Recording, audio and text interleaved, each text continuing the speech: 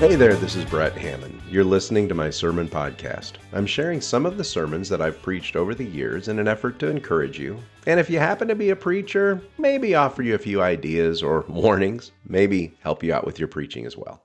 We are just 2 weeks into the Advent season, and we're revisiting some of my Christmas sermons from the past. This episode selection was a difficult one to preach, and yet I knew just how essential it was to preach this. It was 2017, and I preached an Advent series titled Awkward Family Christmas. I focused on those individuals from Jesus' genealogy who carried a measure of controversy with themselves. In this sermon, the focus was on Bathsheba and the story of how King David took her. This was a sermon that needed to be preached. And I was so thankful for a few ladies who helped me as I sorted through the story and spoke into the very present need that we were seeing in the Me Too movement, not to mention the Church Too movement of the time. In fact, I would go so far as to say I would not have trusted myself to write this sermon without those women speaking into the process and helping me to see what was happening here. I'm speaking to you preaching guys right now. Make sure there are women in your life who are speaking into the text as well.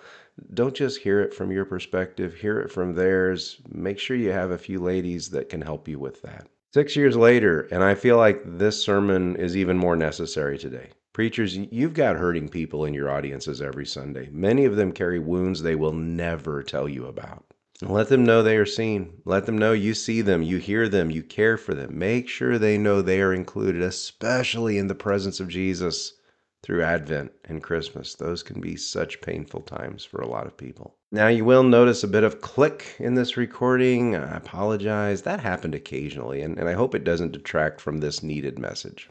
So let's get into it. We'll be in 2 Samuel chapter 11 for most of this message. Join me there for Awkward Family Christmas. Bathsheba. We call them black sheep, and that's when we're being kind. There are other names for those people. We call them outcasts, ne'er-do-wells, reprobates, persona non grata, or pariah. They are those people in our lives, sometimes family members, who we wish we weren't related to. Those people that cause us to cringe. And maybe we even lie a little bit and we say, well, I'm not really related to that person. It's just by marriage. Or we say, well, I used to be related to that person. And every now and then, they show up at Christmas dinner. We were cleaning up my mom's house, and we were in the back bedroom where all this stuff had accumulated over the years, and there in the back bedroom in a dresser, in a drawer, turned upside down, was a picture of someone who used to be a part of our family. Someone that we shared history with, someone that we shared a lot of good times with, and then suddenly we shared way too many bad times. And a relationship had ended, and when it did, I don't think I ever heard my parents acknowledge her name again. I don't think I ever heard it spoken. If it was just in whispers and hushed tones. And my last memory of this person is a picture we found in a spare room in a drawer upside down. Maybe you've got a picture like that somewhere in your family. Maybe you are that picture in your family. Maybe your photo is in a drawer somewhere upside down as a reminder of your failure, a reminder of your sin. Maybe there's a family dinner that you're not attending this year, or if you are attending, you're attending uncomfortably. Christmas is hard. Christmas is hard for so many people. It's a reminder of what they're not. It's a reminder of where they've failed. A recent survey, 45% of people who responded to a recent survey said they dreaded the Christmas season. Why? Because it's a trigger. It's a trigger. It reminds them, it's this time of excessive self-reflection and overthinking because others seem to have it all together and they seem to have so much. And Christmas makes us feel inadequate. It reminds us of our failures. It reminds us of broken lives and broken relationships. If there's anybody in Jesus' family history whose picture was upside down in a drawer in some forgotten room, that person is Bathsheba. She's a reminder of failure. She's a reminder of a broken relationship. She's a reminder of sin, of the worst scandal imaginable. She is not just a family embarrassment, she is a national embarrassment. She was blamed for the downfall of the Golden Age. She's blamed for the downfall of David's kingdom. And yet, when you look at the genealogy of Jesus, there she is. She's listed in that genealogy. She's in Jesus' family history. And if she's here, then what does that mean for every one of us who've ever felt like the black sheep, like the outcast? Bathsheba is here for everyone who has ever been identified by their failure. We're going to be way back in your Old Testaments today, 2 Samuel chapter 11. We're actually going to bounce around to several scriptures, but if you turn to 2 Samuel chapter 11, it's on page 262 in those blue Bibles in front of you. I really want you to see this passage. If you're using your Bible app on your smartphone, this is a great time to use it because I've got all of the scriptures listed there for you. You know, the Bible authors were masters at subtlety. They were masters of giving us just enough information that we don't have to make assumptions, that we can figure out what's going on and what the point is. If we pay attention, even with details that seem sparse, there's enough to lead you to the truth. And that's what we see here in 2 Samuel chapter 11. Verse 1 begins, "In the spring of the year, the time when kings go out to battle, David sent Joab and his servants with him and all Israel, and they ravaged the Ammonites and besieged Rabbah, but David remained at Jerusalem. And it happened late one afternoon when David arose from his couch and was walking on the roof of the king's house, that he saw from the roof a woman bathing. And the woman was very beautiful. And David sent and inquired about the woman. And one said, 'Well, is this not Bathsheba, the daughter of Eliam, the wife of Uriah the Hittite?' And David sent messengers and took her. And she came to him, and he lay with her. Now she had been purifying herself from uncleanness. Then she returned to her house, and the woman conceived.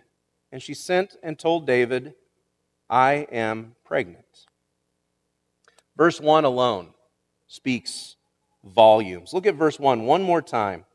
"In the spring of the year, the time when kings go out to battle, David sent Joab and his servants with him and all Israel, and they ravaged the Ammonites and besieged Rabbah, but David remained at Jerusalem." Now, I've got a quiz for you.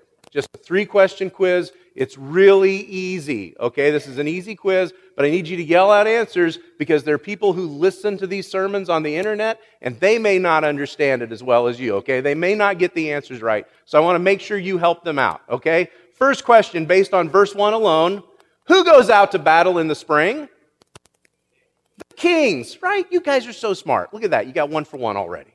Okay, now here's a tough question. Who is the king of Israel? David, right. Oh, you guys are doing great. This is two for two. Here comes the third one. This one's kind of tricky. This is a yes or no question. Did David the king go out to battle in the spring? Oh, you're right. You guys did a good job. Amazing job. Now, you're meant to notice that. It keeps you from drawing wrong conclusions about this story. You're meant to notice that. Now, we don't know why David didn't go out to battle. We don't know if maybe David was afraid. Maybe he had seen too much battle. Maybe he was a little shaken from all the battle he had seen previously. We don't know if maybe David was lazy. Maybe he was sick. Maybe he just didn't want to go to battle. But whatever the answer, David was negligent. He did not do what the kings were supposed to do in the spring. And the author intends for us to see that. Now, I mention that because many years ago, this church sent me off to church camp, probably to straighten me out.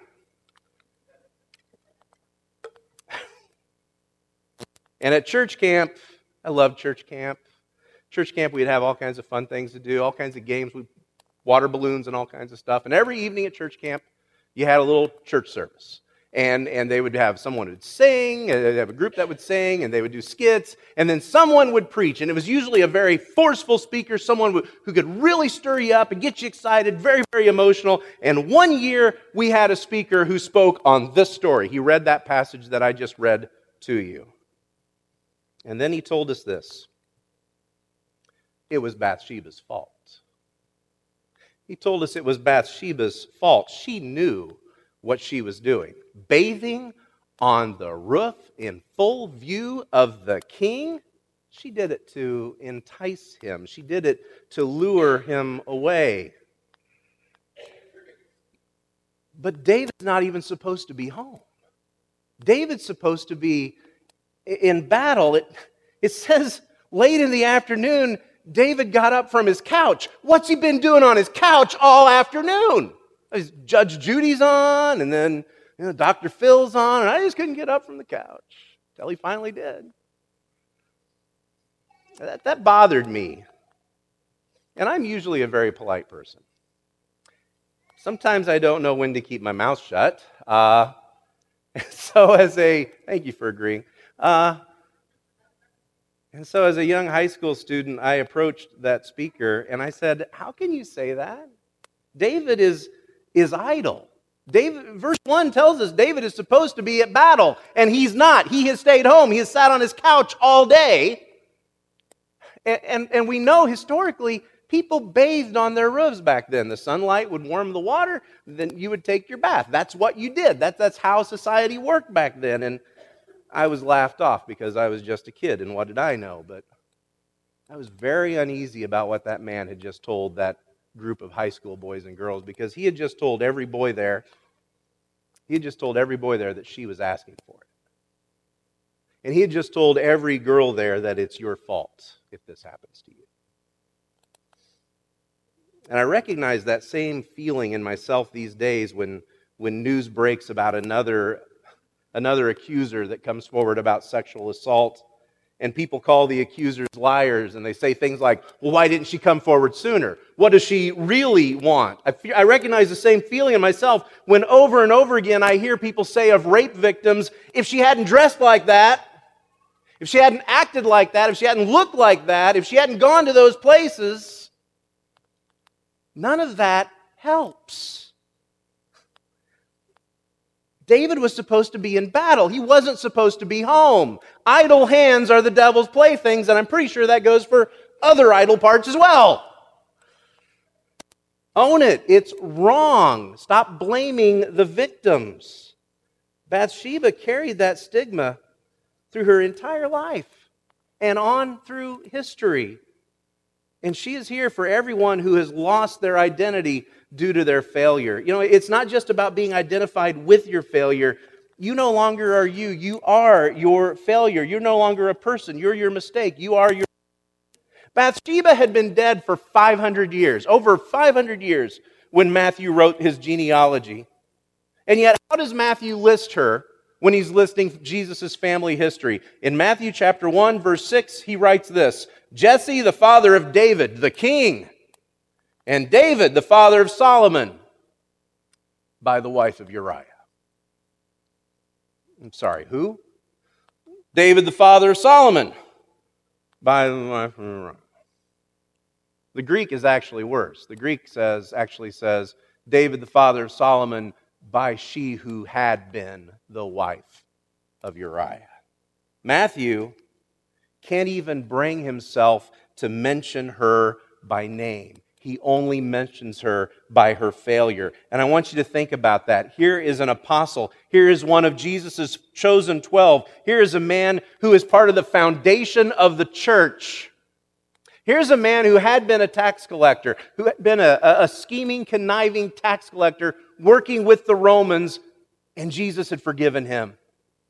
Here's a man who, in Matthew chapter 9, tells the story about a paralyzed man being lowered down through the roof by his friends. And Jesus says to that man in Matthew 9, verse 2, "Take heart, my son, your sins are forgiven." Matthew knows that Jesus forgives sins. He knew the truth of redemption. He knew the truth of restoration. And yet, All his life as a Jew, he had known that this is her fault. She did this. And he can't even begin to write her name or speak her name. She was she who must not be named.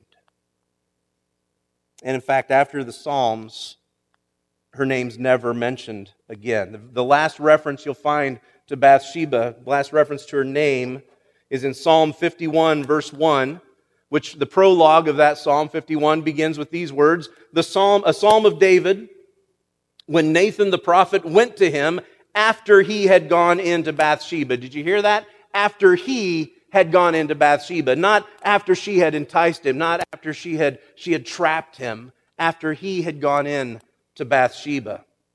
And throughout Psalm 51, David takes blame for his sin. He seeks forgiveness from God. He owns up to his sin. In verses 3 and 4, David writes, "For I know my transgression, and my sin is ever before me." And he says to God, "Against you and you only have I sinned and done what is evil in your sight." He didn't blame Bathsheba. He acknowledged his sin before God, and he put himself in God's hands. I discussed this with a few people this week. I discussed them with two ladies here in the church, talked it over with them a little bit.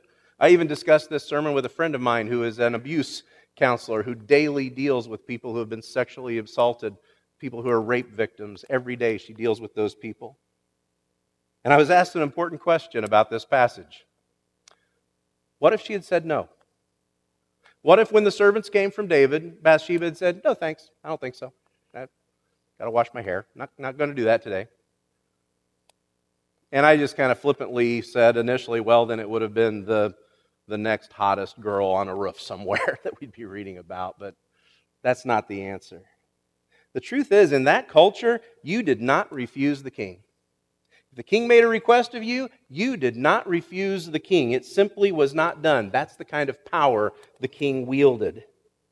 Just like there are cultures today where you don't refuse a Harvey Weinstein.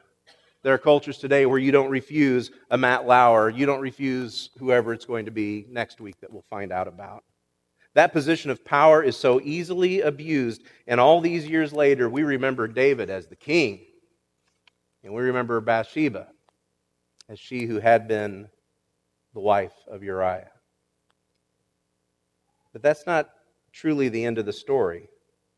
And failure does not have to be our identity. Failure doesn't have to be the end of our story either. You see, Bathsheba is here for everyone who has longed for a new identity. The last time you find the name Bathsheba in the Bible is in Psalm 51. But if you read the Bible chronologically, if you put it in chronological order, the last time she's mentioned is actually in 1 Kings. Bathsheba is present at the death of her husband, King David. She is present at the anointing of the new king, her son, Solomon. In 1 Kings chapter 11, verse 1, it says Nathan the prophet who had confronted David about his sin with Bathsheba, Nathan goes to her, and what does it say? It says, Nathan said to Bathsheba, the mother of Solomon. Not Bathsheba the adulteress, not Bathsheba the sinner, not Bathsheba the failure, not Bathsheba who had been the wife of Uriah. Nathan said to Bathsheba, the mother of the king, the mother of Solomon. 1 Kings chapter 2, David dies, Solomon becomes king, and Bathsheba goes to him. It says in verse 19 there, so Bathsheba went to King Solomon, and I want you to hear that. So Bathsheba went to King Solomon. You think back to 2 Samuel chapter 11, verse 4 says, David sent messengers and took her. But here, she went to the king. David sent messengers and took her. You didn't refuse the king. But this time, the king doesn't refuse her. It says, so Bathsheba went to King Solomon to speak to him. And the king rose to meet her and bowed down to her. Then he sat on his throne and had a seat brought for the king's mother, and she sat on his right. She sat on his right. Some of you will remember a story from Matthew chapter 20. Matthew tells this story also, where the mother of James and John, two of Jesus' best friends, two of the apostles, the mother of James and John comes to Jesus and she says, I have a request to make of you. And he says, what is it? And she said, allow my two sons to sit at your right and your left when you come into your kingdom.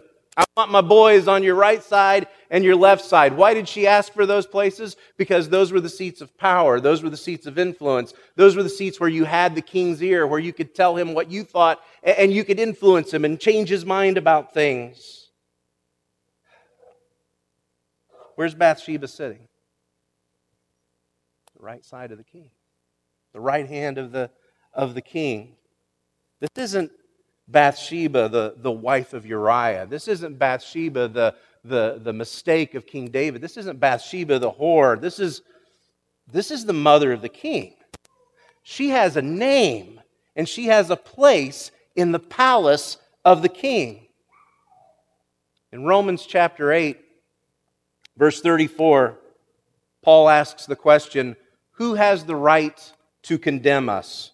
And when he asks that question, who has the right to condemn us, there is only one answer, and that's Jesus Christ. Jesus Christ has the right to condemn us because he died for us.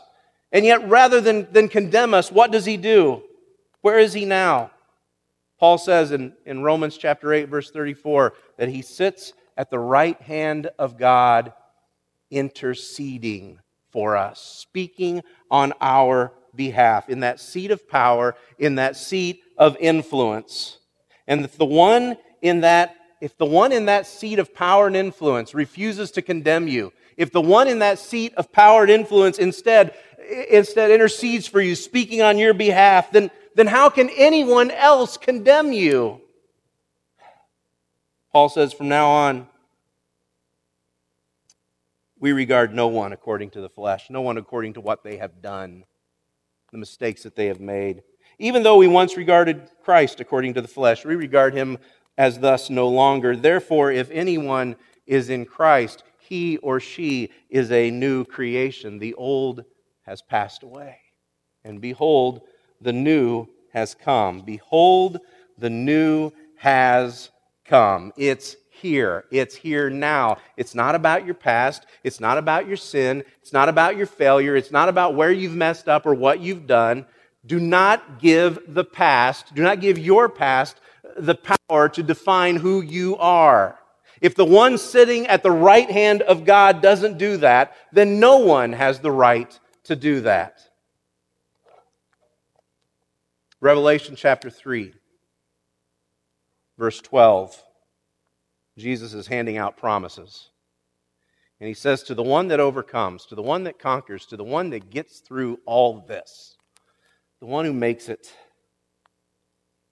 I will make him or her a pillar in the temple of my God, and never will he go out of it. And I will write on him the name of my God and the name of the city of my God, the new Jerusalem which comes down from my God out of heaven, and I will write on him my own new name. I love that. My own new name. Jesus gives us his identity. He takes away all of our failure. He takes away everything that we aren't.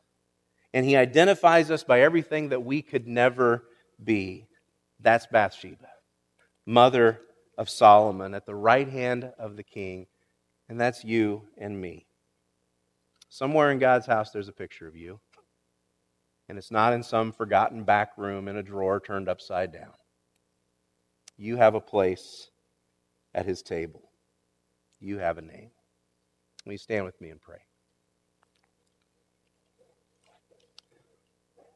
Father, it's my prayer that everyone who has ever felt like an outsider, everyone who's ever felt like a black sheep or an outcast, that they would know that they have a Savior who loves them, who died for them, and who sits at your right hand, a place of power and authority, longing to intercede on their behalf. I pray that in this season of hope, no one would feel hopeless because of their past, no matter how long ago or how recent. And I pray that they would know that you love them and that you long to welcome them home. And Father, if they can't know that because they don't know that you're near to them, if they can't know that through you, then let them know that through us. Let us carry that message and that respect and that hope for them. It's in Jesus' name we pray. Amen. Thank you for listening to this sermon. I still feel like this is an important one. Be sure to check the podcast show notes for the link to the entire series. I also covered Ruth in this series, and of course I covered Mary herself. Next week, we'll make our way through another Christmas message I want to share with you. Until then, thank you so much for listening. Be kind to one another. God bless, and have a great week.